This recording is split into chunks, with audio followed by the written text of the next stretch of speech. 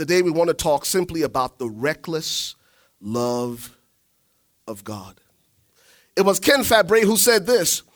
He said, any definition of the word love that does not include Christ and him crucified is at best an incomplete definition, if not a false one. I'll say that again. Any definition of the word love that does not include Jesus and him crucified is an incomplete definition at best, if not a false one. You remember that classic 1980s song? I want to know what love is. I want you to show me. Some of you are going back to your high school prom with jerry curls and mullets. And there was a time, maybe when you asked that question and said, I want to know what love is. Here's the truth this morning, City Church. There is no full understanding of love apart from knowing and experiencing the love of Jesus firsthand. And so this morning we want to revisit the reckless love that Jesus demonstrated for us at the cross. Notice what that word reckless means. By definition, the word reckless means to be utterly unconcerned about the consequences of one's actions as it relates to one's own well-being, one's own safety, and one's own comfort. You know what that means?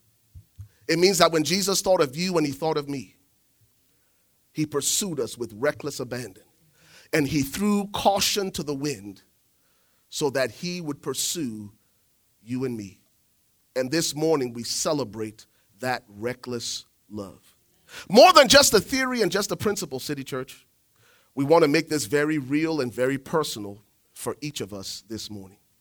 So that the words here will not just be some random people halfway across the world who experience Jesus, but that from their life experiences, you and I can find wisdom for how to navigate life today. So what does reckless love demonstrated really look like? We're going to look to the text now as we examine the lives of these individuals, and I think you will identify with them as we look to God's word together. Well, one thing we want to reiterate, as we have already stated this morning, is that the power of the resurrection empowers us today. Good. And when we look at the things that are going on in the news, particularly when it comes to women, I want to put a disclaimer on, I am not a feminist. I am a daughter of God. I believe in the order of God. I believe God first, the man next, the wife, the children. I believe in that order. But there is something very significant. I was doing a Bible study. I was doing my daily devotional earlier in the month that I noticed about women when it comes to Christ, specifically at the crucifixion and during his resurrection. You just gave us a definition of what reckless means. And though our love for God and our love for other people will never match what God has done for us and what he'll continue to do. But I believe that reckless love can flow both ways. It can be reckless from him to us and also from us to him. And so we're going to look at the scripture starting with Mark, the 15th chapter and the 40th verse. I'm going to read from the New Living Translation. I am a King James baby, but for the sake of the children being here, we're going to read. This may help them to understand it just a little bit more. Mark 15, 40 through 41. It says, some women were there watching from a distance, including Mary Magdalene, then Mary, the mother of James the younger, and of Joseph, and Salome. They had been followers of Jesus and had cared for him while he was in Galilee. Many other women had come with him to Jerusalem and were there also. And so Jesus actually really valued women in ministry. If you know anything about the story of Mary Magdalene, she was a woman of ill repute. The Lord Jesus had also cast several demons out of her. She had believed upon Jesus and was now saved. And we're going to see her reckless acts of love. Jesus' value of women in ministry was a radical concept for that particular day. Right. Women in that day, they couldn't even testify in court. They were considered unreliable sources. Right. In the history of that day, in that first century, women did not have any other significance in society beyond being a wife and being a mother. In the culture where women were pretty much ignored, Jesus accepted them. He healed them. Yeah. He set them free. He valued them, and he empowered them. And because of this, they stayed faithful with him until the end. Good. The scripture says that when Jesus went to the cross, that many of his followers, they just deserted him. And all of the disciples had deserted him. But then there were the women that had received healing for their children, the women that had experienced Jesus raising loved ones from the dead. Yeah. The women were there looking from afar and there at the foot of the cross. Let's look over at Mark 16, 1 through 8. It says, Saturday evening when the Sabbath ended, Mary Magdalene, Mary the mother of James, and Salome went out and purchased burial spices so that they could anoint Jesus' body. Very early on Sunday morning, just at sunrise, they went to the tomb. On the way, they were asking each other, who will roll away the stone for us from the entrance of the tomb?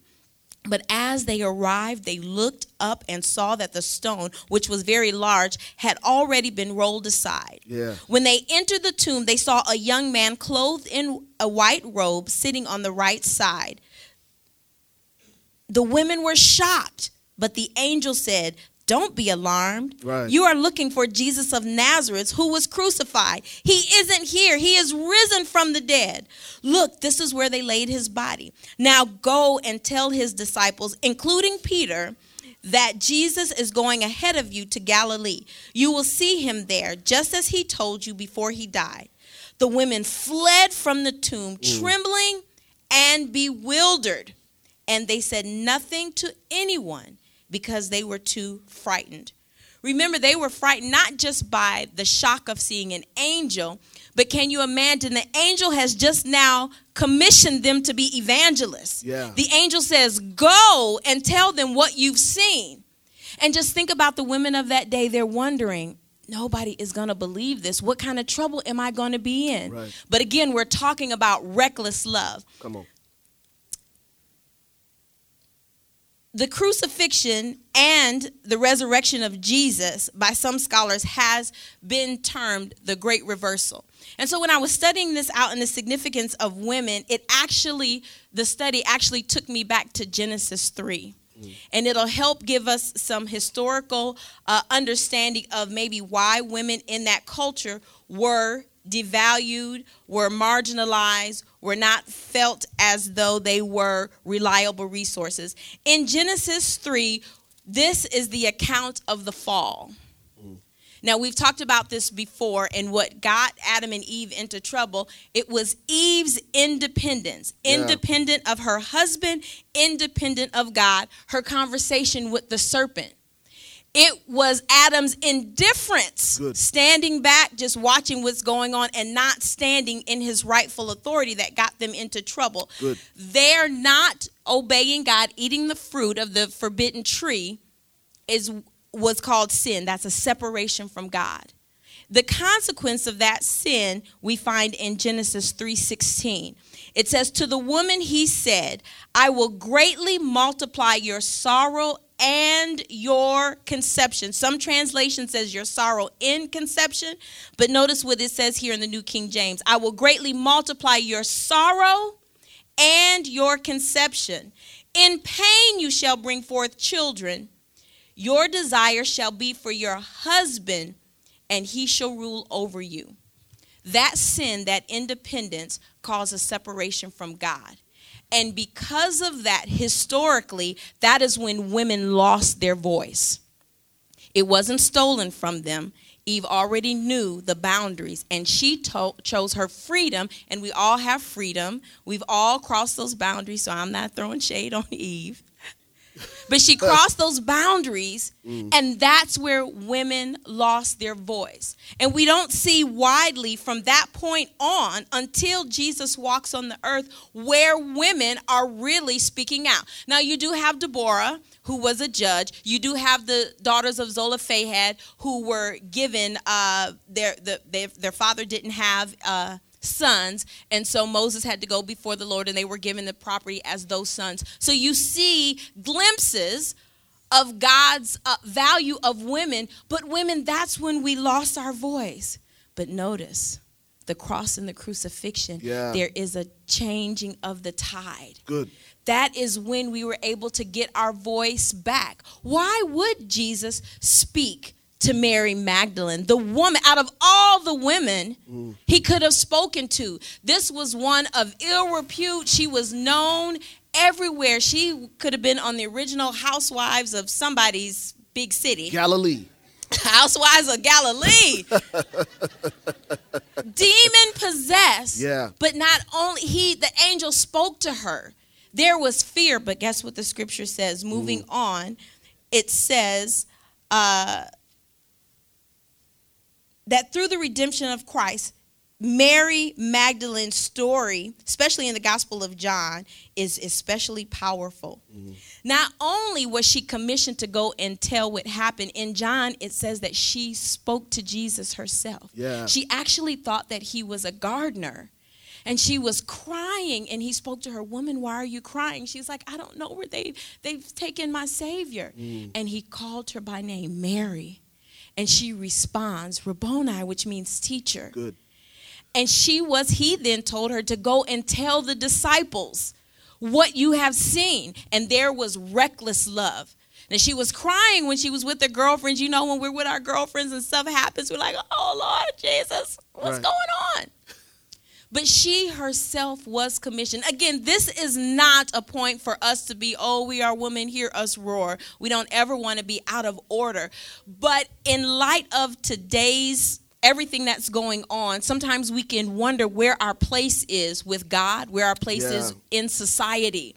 And so, women, we can have our voice. A voice can be lifted up in prayer for our country, for our families. We can stand in the gap. We can be just as powerful being graceful. And then there is time when you have to be bold. Our personalities that God has given us, especially a bold personality and a big mouth, like some people I know, you can think, "Oh my goodness, this is something that is ugly," or you want to be a lady, or you want to be so nice and sweet. But that boldness, me specifically, that God has given to me, it is not for me to be ugly to my husband or be showing out at the mall. It is for me to war in prayer. That roar that God has given you could be for something. It could be for the marketplace. It can be for ministry. But what Jesus did was strategic, and it was significant. Good. In the Genesis, it says that there is neither male or female in God's eyes. There is order in God's eyes. So women, I just encourage you, wherever you are, just hold on to that truth today that God is speaking to us. And all of us, men and women alike, let us be like those that were found following Jesus to the very end. So good. Good. How many of you realize this morning that God loves his daughters? Amen. And of all the people he could have chosen to be the bearers of the news of his resurrection, he chose women. He chose women. Most people argue that the resurrection could be a hoax. Yet if somebody was trying to conspire and make up a story, they would go to the most reliable sources to be the ones to bear the news that Jesus was risen. In fact, from this account in Scripture, we know that the resurrection happened because of the first sources that he turned to. A lot of lessons that we can learn in here. Number one, reckless love. Reckless love. The reckless love of God always gives value to the voiceless. If you're here this morning and you've ever dealt with that, does anybody hear me? Does anybody see me? Does anybody even know I'm here? Look no further than Mark 16. Because Jesus' response after his resurrection to these women who came to him reminds us that you matter. It reminds us that you matter. This is what I also know, City Church. What you seek determines what you see. The reason these women had this awesome privilege was because they were the first ones who came to the tomb. When all the men, including the 11 disciples who walked with Jesus for 3.5 years, were cowering in fear, when they had shifted over into self-preservation, when one denied him 3 times and the other betrayed him for 30 pieces of silver, it was the women who came seeking Jesus. And what you seek will always determine what you see. What are you seeking this morning? Not just what you seek, but where you look also matters. The women show up at the tomb, and the angel's there. He's sitting on this big stone that he's rolled away. And notice what he says. He says, "Why do you seek the living among the dead?" If there's a lesson that we can glean from the resurrection, it's simply this: most of us are guilty of looking for God in all the wrong places. And most of us come to the tomb with good intentions. We come with spices and we come with ointment to anoint the body of Jesus. And we go to where he was, not where he is. And we have a tendency sometimes in life to anoint dead things. I'm talking to somebody this morning. We have a tendency to hold on to things that are dead. And we want to dress it up. We want to perfume it. We want to make it look nice. And God says, why are you looking for the living among the dead? You're not going to find a living Savior in dead things. Most of us are trying to resuscitate dead things, and we want Jesus to pop out. But notice what Jesus told him. For 3 years, Jesus said, on the 3rd day, I'm going to rise.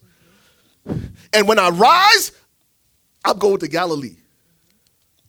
It's amazing how quickly we forget in the dark what God spoke to us in the light. Y'all missed that. Let me tell you something. Just because your circumstances change, it doesn't nullify what God said. Right. Sometimes the reality of the cross, the violence of the cross, sometimes can eclipse what we heard God say. And so it follows then that these women, after they saw Jesus die, would go to the tomb to anoint his body. But they forgot what he said. I'm talking to somebody this morning now. Just because your circumstances look like it's dead doesn't mean I throw out what Jesus said. That on the 3rd day, he would rise again. And the story of the resurrection teaches us that there comes a time when we have to move beyond dead things to where Jesus is. In fact, when you read the story, the angel says, he is in Galilee just like he told you he was going to be. There was never a time that Jesus spoke to his followers and said, when I die, come to the tomb and anoint me. He told them, I'm going to die, and after 3 days, I'm going to rise again. And we're going to rendezvous in Galilee. The story of the resurrection reminds us to remember what God said, even in the midst of circumstances that seem contrary to what he said. I love this story because Jesus, in his reckless love and his resurrection, gives voice to the voiceless. If you're here this morning, you matter to God. Regardless of what culture and society has spoken about you. Today, because of the resurrection, Jesus wants to reframe the narrative. And he wants to rewrite your inner script. You matter, and you count, and you are a part of the story of God. And God even points that out. I love in the scripture with Mary Magdalene, when the angel spoke to her, he said, go and tell his disciples and Peter. That's such right. Great significance. So we're talking about women having a voice and being marginalized, and that wasn't, really anything of their fault after Eve. But what happens when we are the ones that mess up like Peter did? And God's reckless love, he was very specific. Go and tell the disciples and Peter. God's reckless love for us, it redeems and it restores. Yeah. It redeems and it restores. Yeah. Even if you were the one we saw in the video, what do? Right. When you've been the one that messed up and you can think, oh, I deserve this. Oh, but when we put some reckless love on it. Come on. It's already available. It is just reaching out. Absolutely. And that's the power of the resurrection. The second lesson we learned, God doesn't only give value to the voiceless, God restores and redeems the rejected. If you've ever dealt with rejection, the power of the resurrection is that God restores those who have been rejected at some point in their life. Let's listen to what Wendy just read. Go tell the disciples and Peter. Well, pump the brakes now. Wasn't Peter one of the disciples? Why the distinction? Why set Peter apart from the other 11?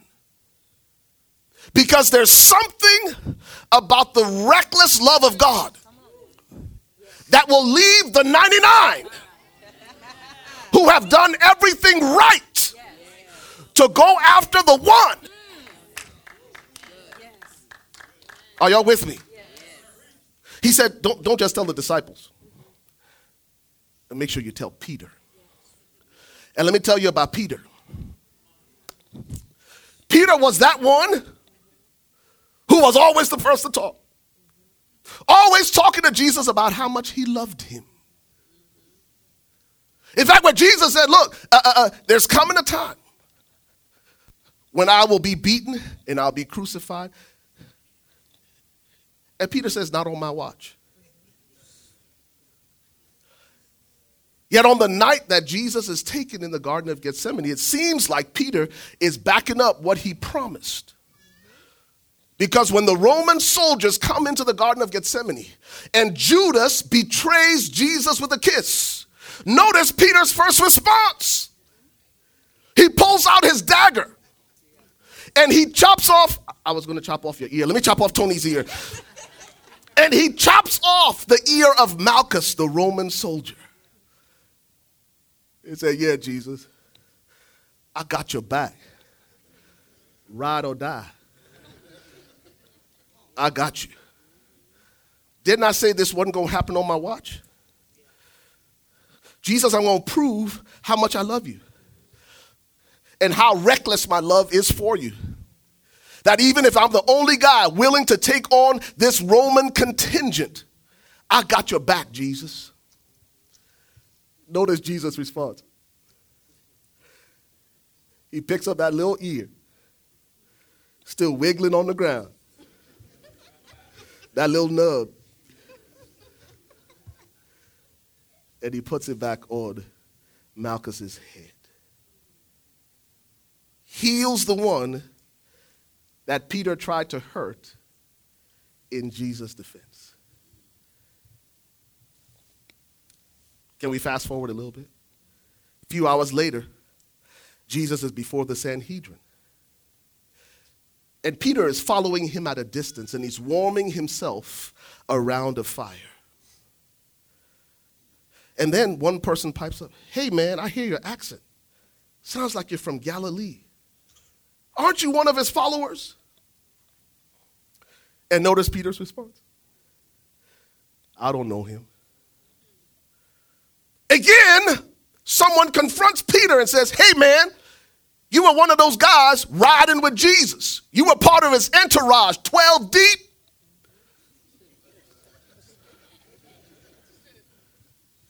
He said, "Nah, I wasn't one of them." And then the third time, a little girl says, "I know you, I saw you, you were one of them." And scripture says on that third denial, he began to scream obscenities, and his eyes met Jesus. Can I just tell you something about Peter and Peter denying Jesus? May I suggest to you that what we're witnessing when Peter denies Jesus 3 times is not Peter's fear? What man would fear being confronted when he was unafraid to take on Roman soldiers? Think about it. Single-handedly, he's willing to take on these men who came to arrest Jesus. Why would he all of a sudden flip the script and be afraid of a little girl who says, "Yeah, you walked with Jesus"? No. Maybe what we're witnessing is not Peter's fear, but Peter's disappointment. I'll tell you what. Because all of the disciples were looking for a Messiah who would redeem them from Roman oppression. Peter wasn't looking for somebody that Jesus, a Messiah who would heal somebody who was trying to hurt him. And in one moment, Peter realized that this guy I've been following probably ain't the Messiah I thought he was going to be. Maybe he's not going to take us out of Roman oppression. Maybe he came to love the unlovable. And there is something profound about the disappointment that comes from unmet expectations. It wasn't fear, because if he were afraid, he wouldn't have attacked Malchus. What Peter is trying to reconcile is, did I follow this guy for 3 years for the wrong reasons? I thought this guy was going to be like David, and here he is healing people who are hurting him. And most of us come to that place in life where we grapple with disappointment, even with Jesus. The prayer that went unanswered. The miracle you thought he was going to perform that didn't happen the way you thought it was going to happen. And we find ourselves grappling with unmet expectations. Jesus, recognizing this, knows that Peter needs to be restored and redeemed. If you're here this morning and you've ever wrestled with unmet expectations, if people have disappointed you, thank you, baby. If people have let you down, if people have walked away from you, the power of the story of the resurrection is simply this. Even the people who deny you and betray you are part of your story. And Jesus loves them too. And Jesus loves them too. And they're part of your story, not to make you bitter, but to make you better. And that goes along with what we seek after. Absolutely. Think about if you've suffered a disappointment or a letdown from someone, and your response is love. We are going to see Jesus rise up from that. Come on. I have been on both sides of the coin when my response hasn't been that of God, and I'm looking for God to show up, but I'm not looking in the right places. Come on. I'm not really looking for God. I'm really looking for the people to be walking down the street and they just get struck by lightning. I got a little bit of Peter in me. Have mercy, Jesus has been delivered. Real talk. But when we're looking for that thing to happen and then we say, God, where are you? My cry was, this thing doesn't work. There was one point in my life in a certain situation, and I felt like being a Christian was like playing the lottery, and I had not gotten the right numbers. Come on. But I wasn't looking for Jesus. I was looking for payback. I wasn't looking for Jesus. I was looking in pride to be exalted and be put up on a pedestal and be made to be something that I'm really not. And so what you seek is what you're going to see. Yeah. Peter was looking for somebody to be like him, for Jesus to just obliviate them in his disappointment. I can imagine he's like, man, this dude is weak. Yeah. Yeah, see, that love that we need and that redemption is so wonderful for us, but when it's expressed to someone else, right. Man, I don't want to even do it. I ain't fooling around with Jesus, right. Putting people's ears back on, raising. He was good. He raised Lazarus from the dead. All right, go, Jesus. But I'm trying to be down. Yeah. And he healing folks. Yeah. No, I ain't even really with that. I want a revolution. Right. And I want it to be televised. Come on, somebody. Yeah. And so when we really, that's why we have to know the word, when we see God's response to us first and value that, then we can value his love and his redemption in other people. So good. But Peter was wrestling with this. I have a newfound respect for Peter. Yeah. Because I just thought this dude was a hothead, kind of like some folk I know, but they didn't walk with Jesus. So, how could Peter be like that? But I think we have a little bit of Peter in all of us. We recognize, what are we looking for? Peter was looking for something that was contrary to the nature of God. Right. God is love. 1 John 4:7-8. Beloved, let us love one another. For so good. The love is of God, and everyone that loves is born of God and knows God. Good. He that does not love does not know God, for God is love. A great thing we can learn from Peter is the process of getting there. Yeah. We don't expect you to walk under the exit sign and get some little magic fairy dust on the way out of the theater and you've got it all together. It is a process. Number one, I accept your reckless love. That is the first step. That's ground zero. Because when we accept that love and when we understand the process of how much we are loved, then that was Mary Magdalene's story. Ill repute, demon possessed. She had experienced the love of God in a way that some of us will never understand. And so for her to have reckless abandon to go and be a witness when she could have been stoned to death in that culture is because they say in my old church, you don't know like I know what he's done for me. Come on. You don't know like I know what he's done for me. And I think that was her testimony. Nobody will know what he's done for me. And if I have to die, I am going to tell it. So good. So good. We're about to close. There's a third character. I'm just going to introduce this third character.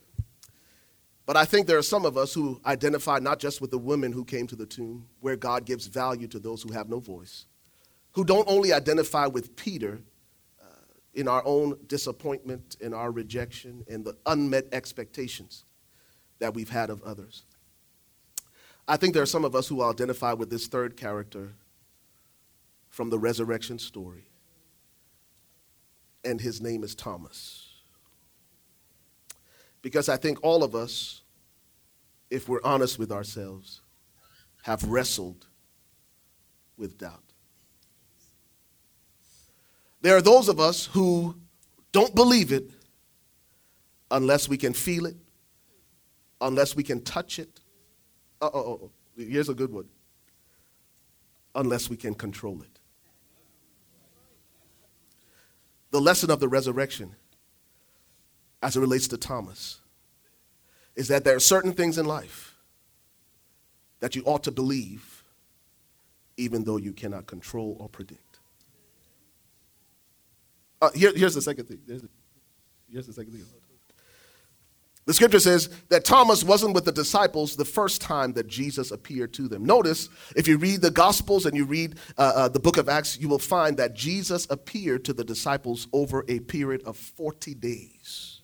Over a period of 40 days, there were many of these sightings of Jesus. In 1 Corinthians, it says that he appeared to as many as 500 people at one time.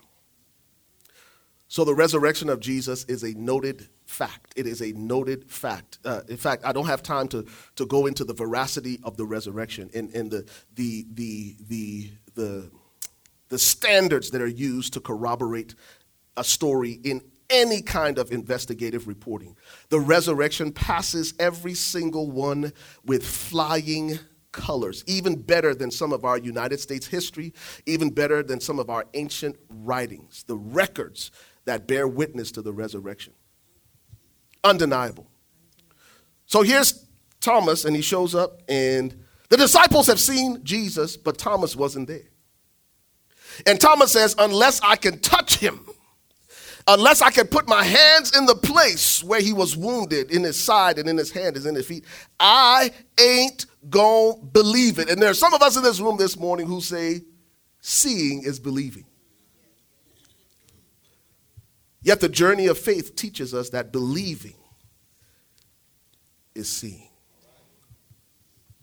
Here's the second story that we learn, though. The scripture says that Thomas stayed with the disciples for 8 days. You know the third lesson of the resurrection that we learned? Is that we ought to make room for people in our lives. Make room for people in our lives before they behave or before they believe. That the people in your life can belong before they believe or behave. That's a tough one. You see, Jesus didn't just show up and knock Thomas over the side of his head. He stayed with the disciples for 8 days.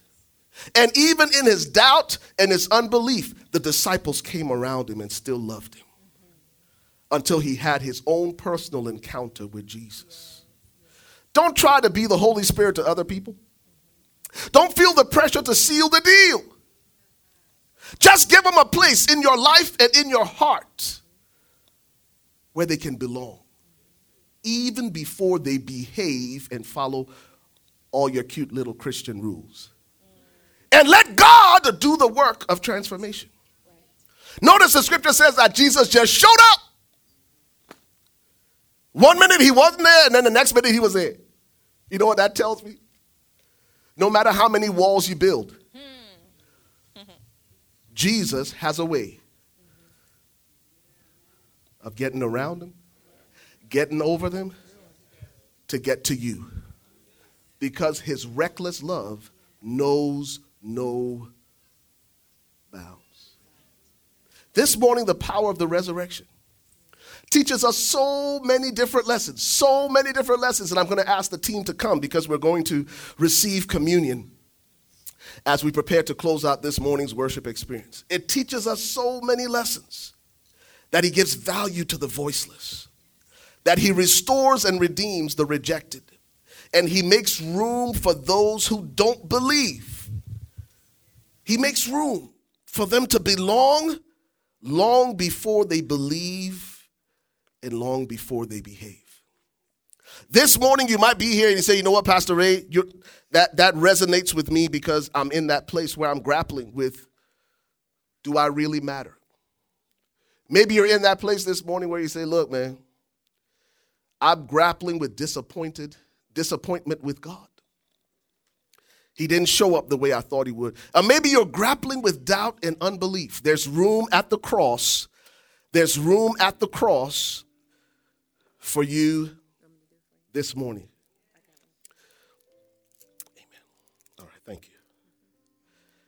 And so the ushers are making their way to you. And we're going to take communion together. We're going to make this a time of reflection. And we want you to consider the power of the resurrection. Because all of these men and these women that we just mentioned moved on from the tomb.